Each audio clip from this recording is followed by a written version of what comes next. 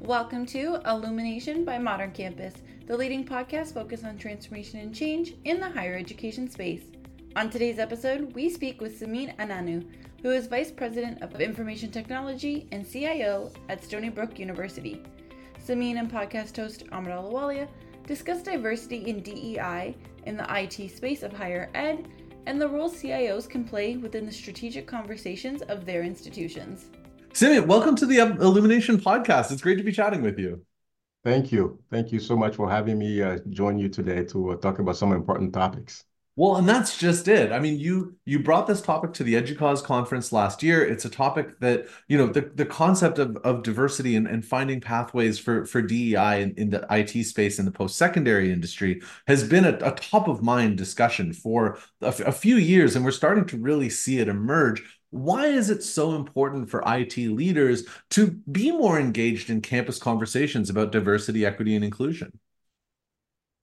Well, first of all, the notion that somebody is viewed as an IT leader, I think, is somewhat skewed. IT leaders are also organizational leaders. And I will speak precisely about the higher education sector. For me, an IT leader is one that should also view themselves as part of the institutional leadership and therefore must take steps to create an inclusive environment. And when you ask the question, why is this so important? It is clear that we are now in this knowledge economy where organizations and higher education, for that matter, depends heavily on IT to operate. Therefore, the leader must foster an inclusive environment. And in that process, what the person should be doing is to invite many voices into the conversation so that in the end, many perspectives are infused in the decision making. When we think about technology, there is a conceptualization element, there is a design element, there's a test element, and there's a deployment element, and then maintenance element. When we invite multiple individuals into those conversations, what we see is that the design of most technological solutions meet the needs of a broad perspective, a broad audience, as opposed to a fairly narrowly defined audience. So for me, for an IT leader to be a champion of diversity, equity, and inclusion is the right thing to do. One, to be able to serve the right populations, to serve the broadest populations possible, to make sure that our work is one that depends on a consultative process, but also being decisive, being able to invite multiple people to participate in the design of the technology, in the consumption of the technology, and ultimately in the work that the usefulness of the technology. When we don't take those steps, though, what we end up doing is we design technologies that may not be useful for the broadest communities, and that is unfortunate. Technology is fairly expensive, and to me, the expense that the technology brings to the institution must also produce some very important fruit, and that fruit can only be delivered through the inclusive process that we have in place. Absolutely. You know what? Before we move on, I want to touch on a topic that you highlighted there that I think is incredibly important and really central to the discussion we're having today, which is the conception of IT leaders being institutional leaders. This is a topic that comes up in almost every year in EDUCAUSE's top 10 IT issues is the question of, are we seeing CIOs in the strategic role that they truly play, or do we still see them as operational leaders? And I'm hoping you can expand a little bit on this idea of why it's so important for the CIO of any college or university to be playing a more central role in establishing and pursuing the strategy of that institution. Because I'm curious as to your thoughts here as well. You've been as a CIO and a senior IT leader for many years. Why are IT leaders so often considered more operational than they are strategic in the operations of the institution? Um, I think it is a match. Institutions first have to have their own strategic priorities fairly defined, and then decide on the type of IT leader that they're looking for. Having been in this field for about 30 years now, and having spent about 23 years in the C-suite, what I've seen is that, and we all progress through those years. I've seen three types of CIOs. You have your very operational CIOs. Again, nothing wrong with that category of CIOs. It depends on where your institution is at a particular moment and where the institution wants to go. Then you have the very strategic CIOs. And in fact, one will argue that occasionally, after you hire a strategic CIO to accomplish certain things, and when that person's tenure is over, you're most likely to hire an operational CIO to come and just keep the lights on for a few years. And then you go through that cycle of hiring a strategic CIO again. And sometimes you may end up with tactical CIO somewhere in between. But it's important, though, that when we think about the transformational aspect of IT and the impact that IT can make at an institution and the competitive advantage that IT can bring to an institution, to me, it is essential for the IT leader, for the CIO, for the vice president to see themselves not as the one leading IT, but to see themselves as the convener of very important institutional conversations that will lead to change and that will lead to transformation. It is, so we have to be thinking about the ideas, the solutions, the impact. We have to get to understand, as an IT leader, we must understand um, our communities. Who are we serving? And what is the purpose of our work? So here at Stony Brook University, I am very, very aware of the fact that we are a research university. We are a flagship university. We are an R1, Research One university. We are an AAU university. But we are also, even with those accolades, we also have a fairly large population of Pell eligible students. Almost 40% of our students are Pell eligible.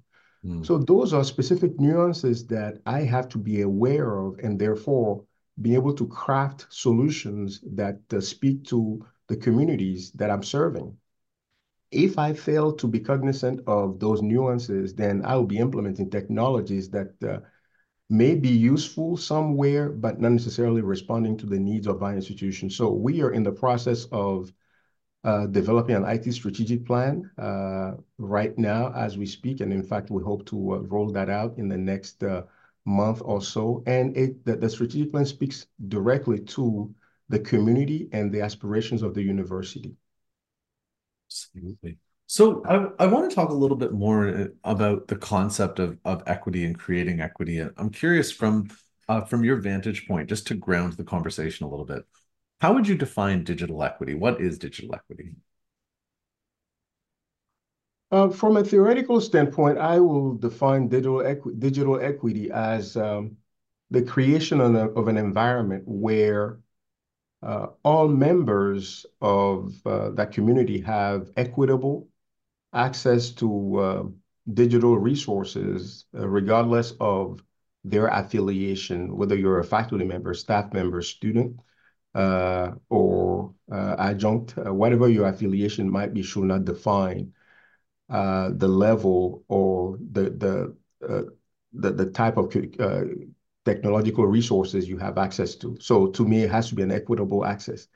Now, that's a very theoretical definition. If I was to bring it into something very concrete, okay, I will say that we need to think about the technologies in the hands of the members of our community. So as a quick example, I spoke about the 40% Pell eligible students that we serve here at the Stony Brook University.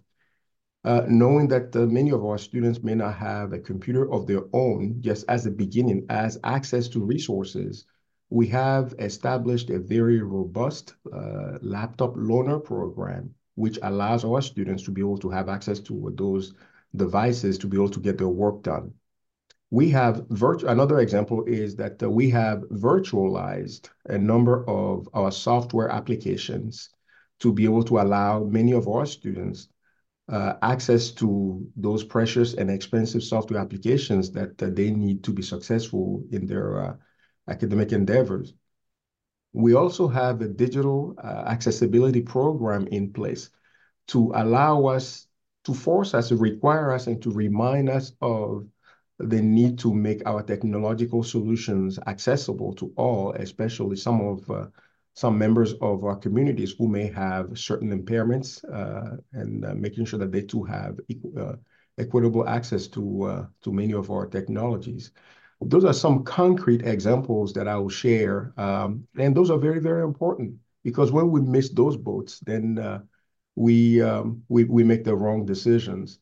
But I'll also share that the professional development is very important.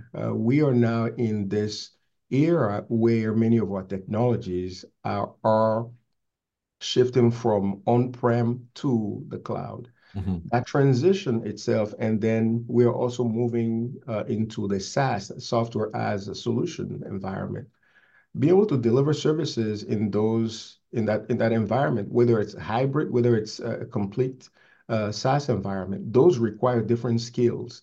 And when we go to professional development, to me, what we're doing by upskilling our IT professionals now is to make them included in the process as opposed to deploying technologies that can displace those individuals. So professional development is also very important to foster this inclusive environment that we're talking about. It's interesting to think about that because you're right. Like inclusivity lives on multiple frames. And what I like is as you start to transition the vision of software and applications on campus from being largely in-house built and on-premise hosted to being, vendor partnerships and cloud hosted, there really is a question of having a greater set of skill sets so that you can leverage that human time and energy to where it's best needed, as opposed to in manual and repeatable processes that the software can take. I'm curious, as you guys started to build a framework for digital equity and digital inclusion at Stony Brook, what are some of the steps that you took to really create that environment? What are some of the first things that you did to get the ball rolling? The first thing is making those who are here, retention. Yeah, retention is very important. Making those who are already part of the organization feel heard, feel appreciated, and feel valued. Mhm. So that's number one. And one will ask, how do you do that? And to me, you have to create an affirming culture, an environment within which people feel comfortable expressing their opinions. People feel comfortable making suggestions for the betterment of the organization. An environment where we can make ourselves and we should feel comfortable making ourselves vulnerable in the eyes of others so that we are able to see each other as human beings. Okay, so Mhm. that human-centric element is very, very important. We are in the IT business as an IT organization. However, to me, to be successful, we have to shift the focus from the technology to the human being. So that is the first thing. And then that also trickles into our recruitment process, going from retention to recruitment, the types of people that we're looking for, and even where we advertise our positions and vacancies is very important. Making sure that we advertise in those uh, areas where whether we have a large population of underrepresented minorities or areas where we have not traditionally advertised, so that we are also able to attract Mhm. candidates from those populations. Also thinking about another large population of potential candidates here, which is our students themselves. Our students also bring a fairly large amount of diversity that we have to celebrate. So those are the first things. Then beyond that, also put an emphasis on the consumption of the technologies. As I said earlier, the design of the technologies so that having cross-sectional groups design something as opposed to just one unit working on a specific solution, that has also helped us a lot. And we report out on our progress as a group as opposed to specific disciplines just working on one solution. A quick example that I will share is um, how I constantly engage our digital accessibility group That's one example. But beyond that, when we think about our student information system, for instance, we have a fairly large collaboration between IT and non-technical groups, the registrar's office being one example, student affairs, student services, all those non-technical groups that take advantage of the system. We also invite their input and their feedback equally into the conversations that lead to the designs and upgrades of the system. So interesting because there's so much. There's a policy question and then there's a people question. Yes. And you seem to have really worked to build policy that lasts and then create a culture around it to really ensure it's successful. Yes, it's a concerted effort that we have to have in place. The people aspect is one that I have found to be essential because the technology, I often joke that the technology depends on the people network. So we have to have that coalition of the willing. And for the CIO also to believe in inclusivity, to Mhm. believe in the positive impact of IT throughout the organization, and then making sure that we have policies in place, but not try to codify everything either. I often hear that which policies can we have so that we can engage each other? And my reaction is we don't need permission to engage each other. That is something that we have to do as human beings. But I'll also add one more thing. I've only been at Stony Brook for almost 6 months now, Mhm. and an environment that I'm really, really enjoying. And when we think about inclusivity, a few other things that we're doing that I will share here. In fact, for those listening to this podcast, they can also borrow some ideas from it.